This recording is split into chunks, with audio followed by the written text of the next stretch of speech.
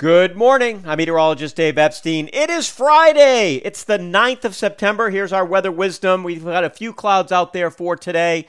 This morning, some patchy fog, but it's going to get out of here and we'll be left with sunshine. Temperatures in the 70s with a bit of a wind off the water. Very light, but it's enough that it keeps us in the 70s. Now, tonight, comfortable, down into the 50s. I've had the windows open. I'm loving this weather. It's the sweet spot because you don't need the heat and you don't need the air conditioning. And might need a little fan here this weekend as it warms up a little bit at night. But boy, it's gorgeous. And the weekend, yeah, let's get to it. Sunny skies for Saturday into the 80s, low to mid 80s, and Sunday low to mid 80s. A few clouds, but some sun. And the waves this weekend at the beach, remember, as Earl passes by to the east, it's going to provide those bigger waves, 3 to 5 foot seas. So that's awesome.